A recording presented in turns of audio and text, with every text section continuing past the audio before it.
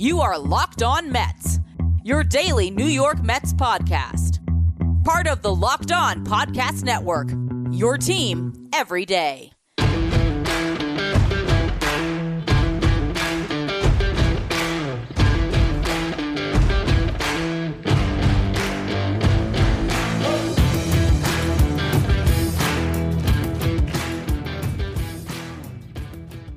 Hello to all you amazing Mets fans. You're listening to Locked On Mets, part of the Locked On Podcast Network, your team every day. Thank you for making Locked On Mets your first listen every day. Locked On Mets is free and available on all platforms, including YouTube.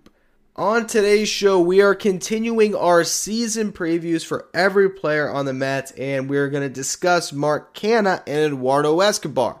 In the first segment, I'll go through the Fangraphs projections on Mark Canha, what Mets fans can expect for him this season. Then I'll do the same thing in the second segment with Eduardo Escobar. And then lastly, in the final segment, I'll talk a little bit about both of their fits on this Mets team defensively. Are they going to be upgrades or downgrades in that department? But I also want to compare these two additions to two players who played huge roles on the Mets last year, in Kevin Pillar and Jonathan Villar, and why I believe Escobar and Canha are going to be a really big upgrade for the 2022 Mets. Before we get into any of that, though, I'm your host, Ryan Finkelstein. If you want to find any of my work, follow me on Twitter, @FinkelsteinRyan. You can also find some of my writing about the Mets at JustBaseball.com, where I work as the managing editor.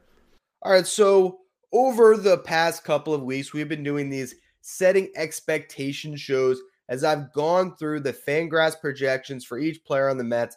And I will give you not only what the projection models are telling us, but my take on what the Mets can expect from some of the players that will be featured on the 2022 roster. So today we're going to begin here with Mark Canha. And when you look at Mark Canha's career, he is a .244 hitter, .344 on base percentage, .431 slugging percentage. For his career, his WRC plus is 116. Again, that is weighted runs created plus, measuring hitters based on a league average of 100. So he has been 16% better than your league average hitter across his career. He's a good player. He's not a great player, but he's a good player. And if you throw out the 2020 season, he has hit 17 home runs or more in each of his last 3 full years. So he does give you a little bit of pop, but really we're talking about on-base percentage with Mark Canha. That is why the Mets got him. He is just another player that can be like your Brandon Nimmo's or your Starling Martes. The entire outfield is going to get on base. They're going to set the table for some of the power hitters like a Pete Alonso, like Francisco Lindor, like Eduardo Escobar, who we'll talk about a bit in the next segment. If you go through the Fangraphs projection models, again, there's 7 of them for position players, and it gives you just a consensus of what to expect from a player heading into the season. If you have a pitcher like Carlos Carrasco, a past podcast that we did here, you would look at and see the wide varying degrees when it comes to starts and innings pitched, because there's that big concern when it comes to injuries. You don't have that with Mark Canha. So if you look at games played, the projection models have him between 131 and 137 games. Now, I don't think that is necessarily due to injuries that he would miss, 25 some odd games. So more to the fact that, you're going to have, depending on the roster, a Jeff McNeil in the outfield for a game, or a Dominic Smith, or maybe it's a Khalil Lee or a Nick Plummer. There's other outfielders that could get some at-bats, but generally, Mark Canha is going to be out there, 4 out of every 5 days at least.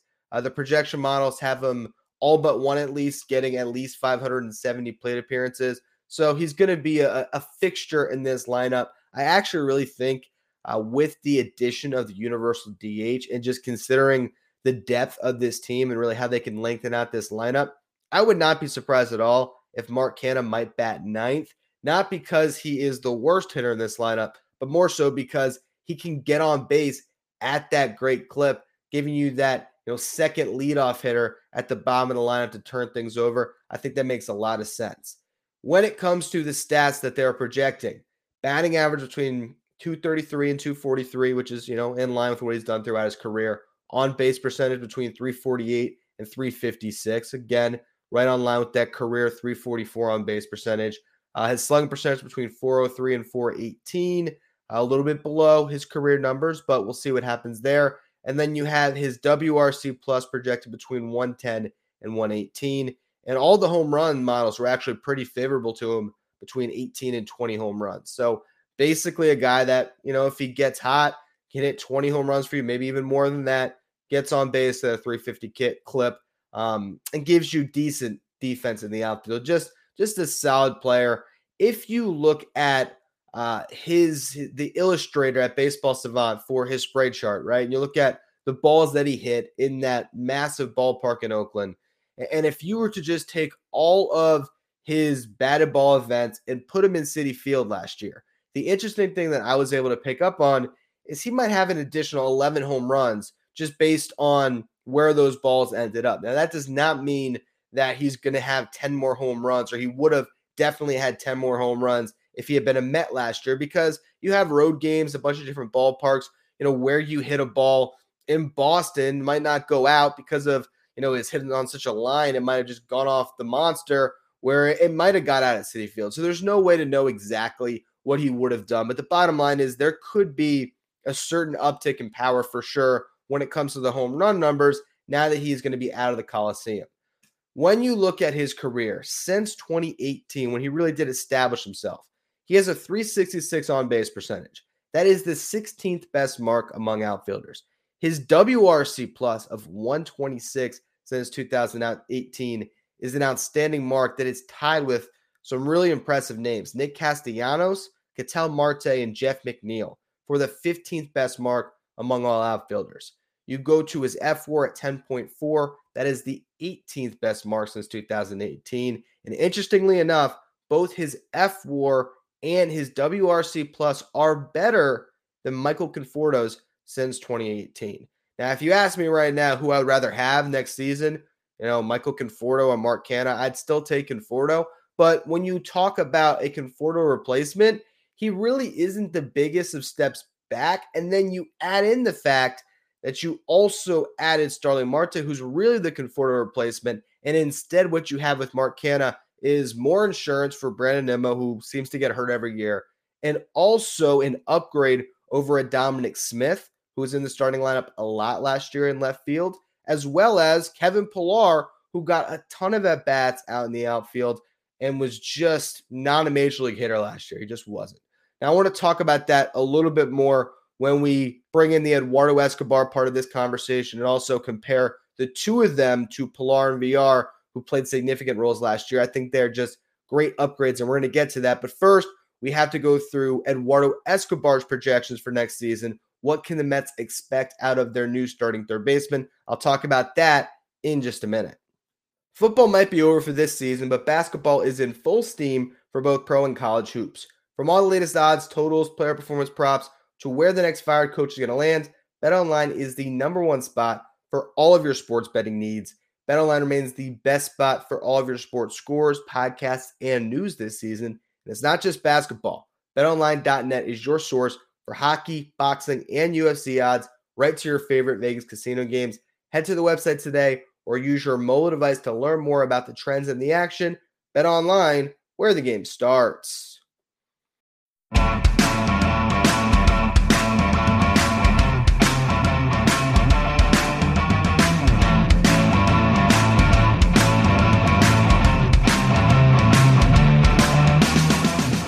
All right, so if we look at Eduardo Escobar's career numbers, he's a 256 hitter, 309 on-base percentage, 436 slugging percentage. Last year, better numbers than his career line, a 253 average, a 314 on-base percentage, which is about where that career mark is at. But then you get to the slugging percentage, and a big difference there at 472. He had 28 home runs last season and a 107 WRC plus, so 7% better than your league average hitter.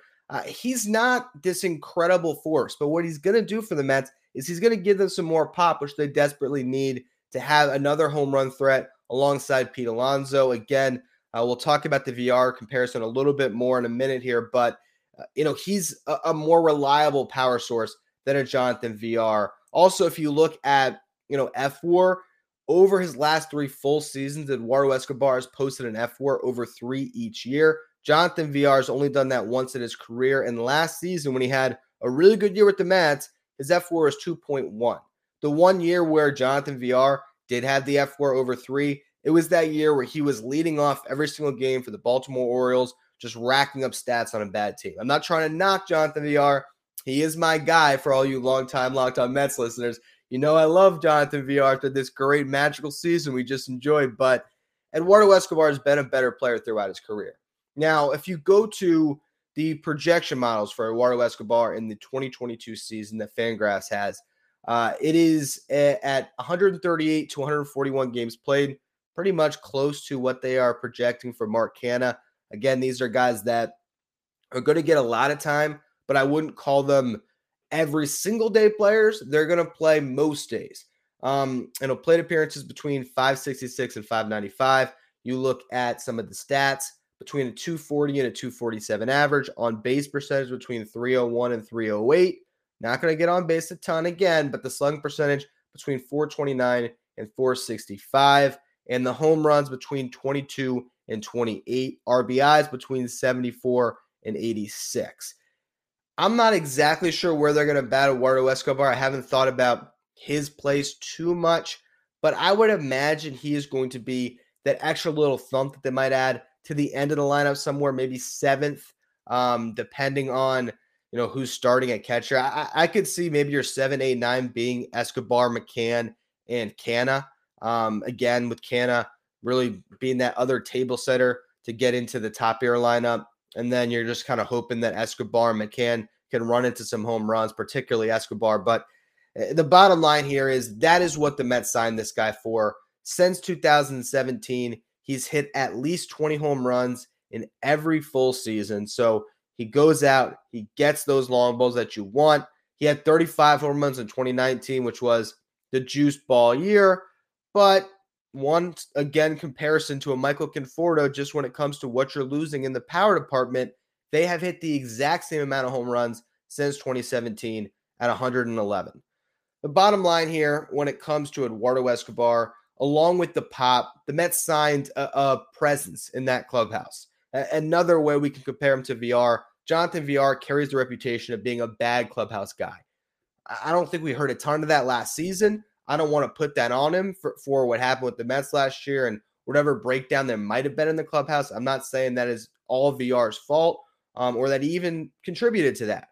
But he did carry that reputation, as opposed to Escobar, who is widely regarded as a great teammate. When Starling Marte was talking about why he signed with the Mets, he did mention Eduardo Escobar and the relationship they had just being excited about getting to play with him again. And they only played together for a really short window during that 2020 season when, Marte had half of a 60-game season with the Arizona Diamondbacks. Throughout his career, particularly with the Diamondbacks, Escobar has been heralded as a leader, and so he's going to come in and command a lot of respect in that clubhouse. And I think that is a huge reason why the Mets signed him. When you're just looking at those two guys, Jonathan Villar and Eduardo Escobar, what you're getting with Escobar is a completely different presence in that locker room, and you're also going to get a little bit more pop along with that. The question is, how much of a liability is he defensively? Also, Mark Canha getting a little bit older in the tooth as well. Can those guys hold up on that side of the ball? And what is, their difference in ceiling or even in floor as compared to some of the players that were featured significantly on the Mets last year? Jonathan Villar, who we've talked about a bunch already, and also Kevin Pillar. I'm going to get to all of that in just a minute. But first, I want to tell you about the protein bar that tastes like a candy bar. And that, of course, is Built Bar, which has just been such a big part of my diet, trying to stay healthy. I love the new puffs as well. Just gives me an additional snack along with the traditional Built Bars that I can go to when I want something a little bit sweet that comes covered in 100% real chocolate, but is also healthy for me. Puffs are the first ever protein-infused marshmallows. They're fluffy, they're marshmallowy. They're not just a protein bar, they're a treat, and they come in some amazing flavors like the cinnamony churro or the banana cream pie, which are both delicious. When it comes to Built Bars, there's the mint brownie, the coconut almond, my personal favorite, the cookies and cream. All of them are delicious.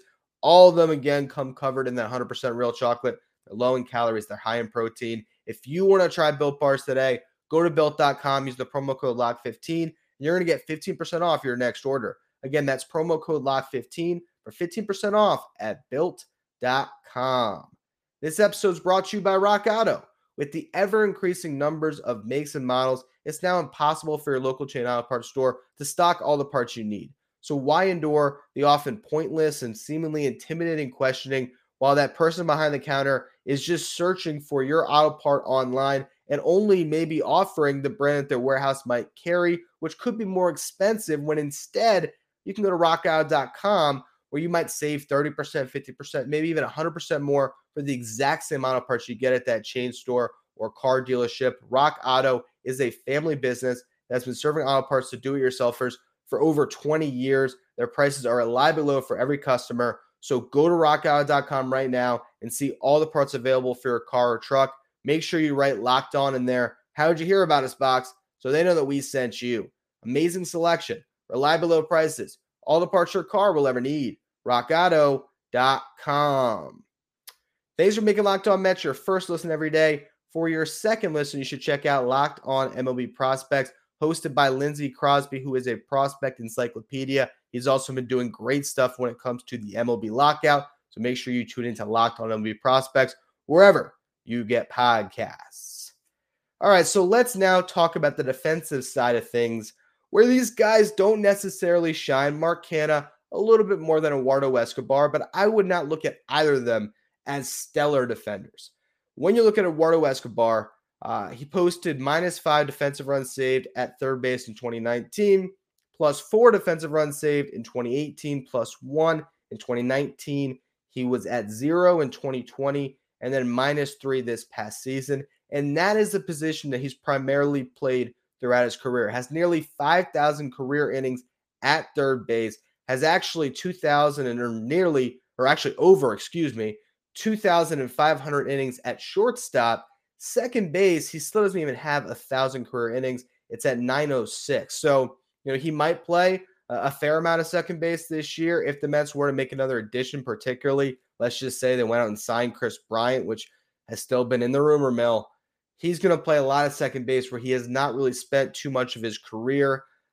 That is not necessarily a good thing. He's definitely better at third, and I would look at the Mets infield defense with Bryant at third, where he's been really bad recently, Escobar at second, where he's bad. Pete Alonso would be solid still. I still think he's above average. I said on the show last week that he's a top 10 defensive first baseman, but is he going to overcome the shortcomings of playing next to a 33-year-old Eduardo Escobar at second base? And that's tough to ask for Pete, and then Lindor's got to cover up a lot of ground. That's why I don't love Kris Bryant as a signing. I've already talked about that a bunch, but I look at the Mets infield defense. If it was Jeff McNeil every day at second base, I think he is a much superior defender to Bryant or to Escobar at that position. That's going to make the Mets better defensively all the way around. But overall, what Escobar is going to do for you is going to give you a little bit of versatility, being able to play third and second, even play first base in a pinch if Pete Alonso were to go down, or to want to get some at-bats at DH if the Mets wanted to go that way. But he's not going to be great there. And I also think there is a situation where we could see Escobar get a good amount of bats at DH as well, depending on who else you have on your roster, how things shake out. Let's just say that the Mets decide to give Luis Guillorme some run at second and really improve that defense. Even if that's just a game a week or whatever it is, and move Jeff McNeil over to third, that's an option. If Mark Vientos comes up and is surprising with the glove at third base, maybe he gets some run there. If Brett Beatty has an amazing season and by the end of the year, here's your third baseman, there's different ways where we could see Escobar moved off to a DH spot, even if they were to get a Kris Bryant potentially, and they went down that road. Jeff McNeil could be the second baseman and Escobar could DH. So again, he gives you some versatility, but he's not a good defender. And overall, the reason why he's signed again is because he's a clubhouse presence and because he's going to hit you a pretty good amount of home runs. You go to Mark Canha, and there's some, upside there, some hope that he can still be an above-average defensive outfielder. Last year, he was in the 74th percentile when it comes to outs above average. He was worth 2 outs above average. His sprint speed was in the 68th percentile, but he does not get great jumps. He was in the 38th percentile when it came to outfielder jump. And if you go to defensive runs saved, another metric, and you look at what he did out in left field, It was minus 10 defensive runs saved, which was, worse than Dominic Smith, who posted minus 5 defensive runs saved last season. With that said, just looking at that comp right there, Canha to Dom, the difference is Mark Canha is an outfielder. That's the difference. I mean, Dominic Smith has done a great job turning himself into a capable outfielder, but he's still an infielder by trade. That's where he came up as a first baseman. Mark Canha has been an outfielder. So I think that alone makes him an upgrade over Dom out there. And I still believe that, the Mets outfield defense as a whole gets better with Starling Marte being added into the fold. So I look at Marte, Nimmo, and Canha, and I think the Mets have a well above average defense out there. With that said, here is the final part of this show today that I wanted to discuss, which is the upgrade the Mets just made by getting Escobar and Canha compared to last season where we saw Kevin Pillar and Jonathan Villar in the lineup most days. If that is how things shake out, where those guys basically replace those at bats, your team just got a lot better because Kevin Pillar last season had a 277 on base percentage. Mark Canha was at 358. So right there, you're talking about more traffic on the bases and just a more dangerous lineup. And then when it comes to driving in a Mark Canha, Eduardo Escobar again had 28 home runs last season and 599 plate appearances. Jonathan Villar had 18 and 505. So there is more power with Escobar than you got with Villar, and you're just getting a incredibly better hitter. When you're comparing Canha to Pillar, there really is no comparison there. Kevin Pillar, I'm sorry, great dude, great leader, all that good stuff that you want to say in the front end. Bad hitter. He's just not a good hitter anymore. And the Mets lineup gets a lot better without a minute. And that's just the truth. And so you look at these two additions, and I think the question then becomes, where do the Mets go from here once we get back into the shortened, abbreviated week of an offseason we'll probably have before a spring training eventually starts, whenever this lockout could potentially end here. And what other additions the Mets have to make? I've said this so many times. They added 3 starters to the lineup. They added 3 starters with Canha, Escobar, and Marte. In one night, they added 3 starting players. Most teams couldn't dream of that in one off season. So if the Mets do not make any other additions, I think the lineup is fine. I do. I think that there would still potentially be, maybe a desire midseason to make a move if one of these players did not live up to their potential, or if they, started to fall off a bit, or someone got hurt. But if you go into camp right now with what the Mets have, with a player like Mark Vientos who's on the door, also a couple others in Khalil Lee and Nick Plummer who are very close as well, and even the looming of a Brett Beatty down the road, likely not this season, but I wouldn't rule it out entirely. I just think the Mets are in a pretty good spot. Maybe they do make 1 or 2 more additions, and there is still some free agents that are enticing, but overall, this team is in pretty good shape right now, and a lot of that is due to the signings of Mark Canha and Eduardo Escobar.